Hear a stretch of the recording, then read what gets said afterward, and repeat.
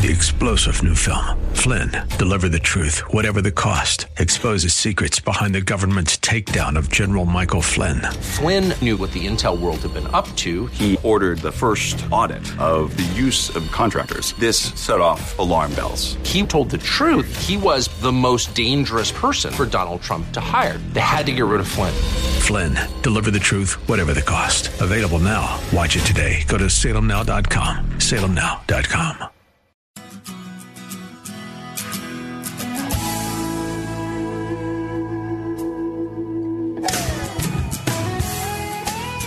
Well, we are so pleased you are joining us today on Take 10. We come to you every week with a discussion of an issue relating to mental health and caregiving. I'm Ron Aaron. Carol Zernial, one of our co-hosts, is Executive Director of the WellMed Charitable Foundation. Carol has a master's degree in social gerontology and some 30 years experience in the field of aging and caregiving. Dr. Jamie Heisman, our other co-host, is a nationally known psychotherapist and expert on caregiving as well, serves as the Chief Compassion Officer for WellMed Medical Management. And Carol, you've got a really important topic to toss to Dr. Jamie. Yeah, it's nice to be with you, Ron, Dr. Jamie. Thank you. You know, a lot of people who are caregivers devote all this energy to caregiving, and when the person they're caring for is no longer around, you're all looking for something to fill that void. Jamie, we've been talking about toxic relationships. What if the caregiver, to fill a void, goes running back to toxic relationships that they left behind or were able to leave behind in the caregiving situation? It's so tempting, right? We've got a void. We want to fill it. What if we think those are the people that can fill that hole in our lives? You know, what you just described was addiction to heroin, didn't you, Carol? Because exactly that, when we're not feeling well, when we're not connected to ourselves, when we are disassociated because we can't sit with ourselves, we feel terribly lonely and alone when we keep ourselves, what we do, we go out and find an altered state of consciousness. Toxic relationships are just the same thing. Okay. A toxic relationship, a person's never happy. A toxic relationship, they're being bullied and overwhelmed. And what you're describing more than anything is that a toxic relationship means you have a prisoner and you have a guard. So the prisoner who's there sometimes gets food and sometimes they don't. And what happens then? Then what we call in psychology, we call that the Stockholm syndrome, intermittent reinforcement. So that person will keep going back to the guard because they don't know if they're going to get food or not fed. The whole moral of that story is, Carol, and I'll be quiet and let you guys ask questions. The first toxic relationship we really have in our lives is with ourselves.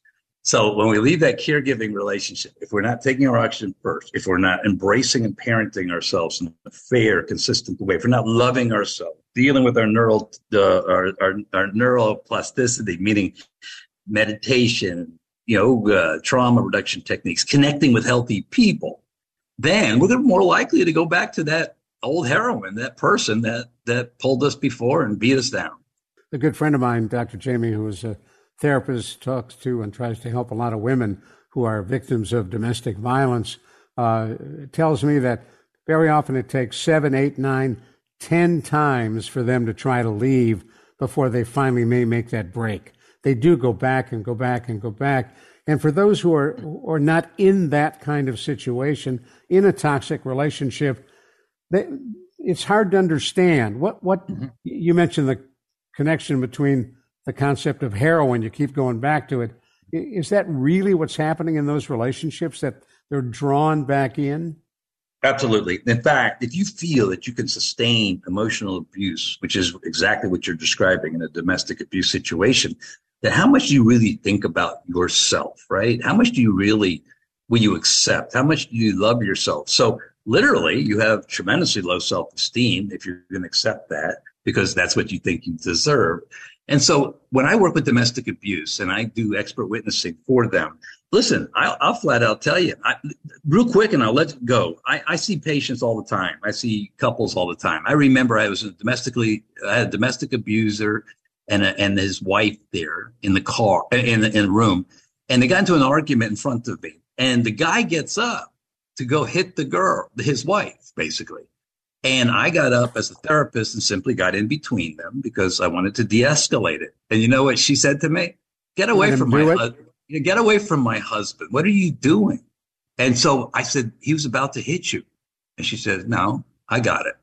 Wow. So that should tell you. So it's a very long process, Ron.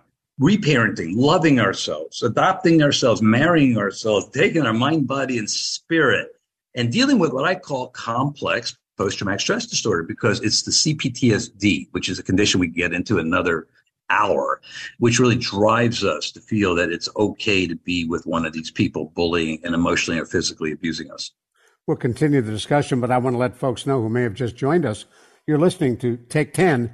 I'm Ron Aaron, along with Dr. Jamie Heisman and Carol Zernial, and we're talking about people in toxic relationships who simply can't break away. Carol?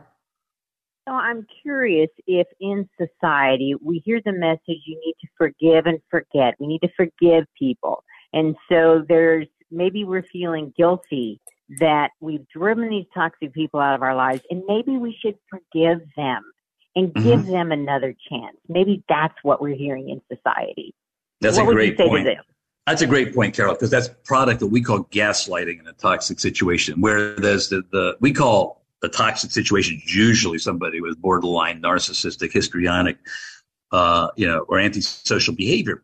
And the victim, the empath, always feels it's their fault, because the gaslighting is that they'll make them feel that way because they projected it. And so they constantly go back. They feel guilty. How can I change this person? Well, that's codependency. Codependency can be just as dangerous as malignant narcissism because the person continues to go back and feel guilty. The issue is we have to reparent ourselves. We have to understand that we didn't get what we needed to get as a child, and we have to build our own self-esteem, take a break from ever meeting somebody, because no human being can be our heroine. Nobody can get fixed from somebody else, and you can't change somebody else, but you can change yourself. So do you think that we're trying to fix the other person, that this time I can fix them, I can help them be another person, especially for a caregiver? I took care of this person in a very difficult situation, and now I'm trained up and I'm ready to go fix that original toxic person in my life. I once heard, Carol, from another colleague of mine about codependency, being raised as a child. And codependency was when your parents didn't allow you to be. Okay, be, you get that, instead of do. You had to do something. So absolutely. The issue is we can't be authentic. As a kid, we were reared to be these roles, to take care of our parents. So literally, we think we can change other people. We really do. But as a clinician, I have 30 years of clinical expertise. I can't change the person in front of me. I can't change my partner. I can either accept the behavior, I can have no contact, or I can have modified contact, or I can go take care of myself, because that's the most important relationship you're ever going to have. And you'll not suffer the abuse because you don't deserve it if you have decent self-esteem. And do folks need help to make that break? Will it take counseling to do that? It's huge, Ron, this issue about help, because when you have depression or addiction, it's a different thing. You put a whole family together and you could do an intervention. But, toxic relationships create isolation. The bullier, the abuser, whether it's male or female, will isolate their loved one.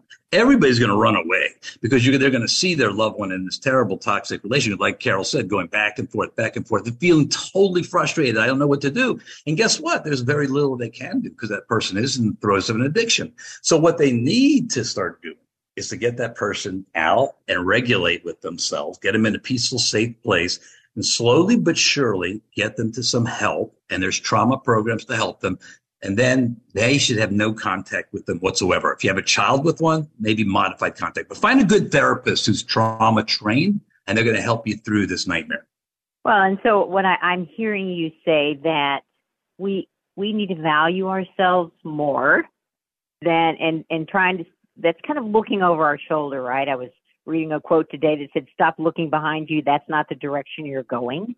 And so, turn our sights to where we want to be and who can help us live that life.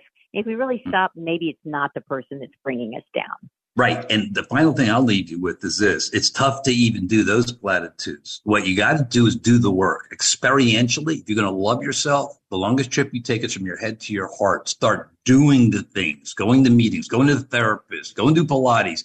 Go take care of yourself, because that is doing. You can't read your way out of a toxic relationship. You have to do the work of trauma. Wow. Great words to live by. Thank you, Dr. Jamie. Carol Zernial. I'm Ron Aaron. We'll talk with you soon on Take 10.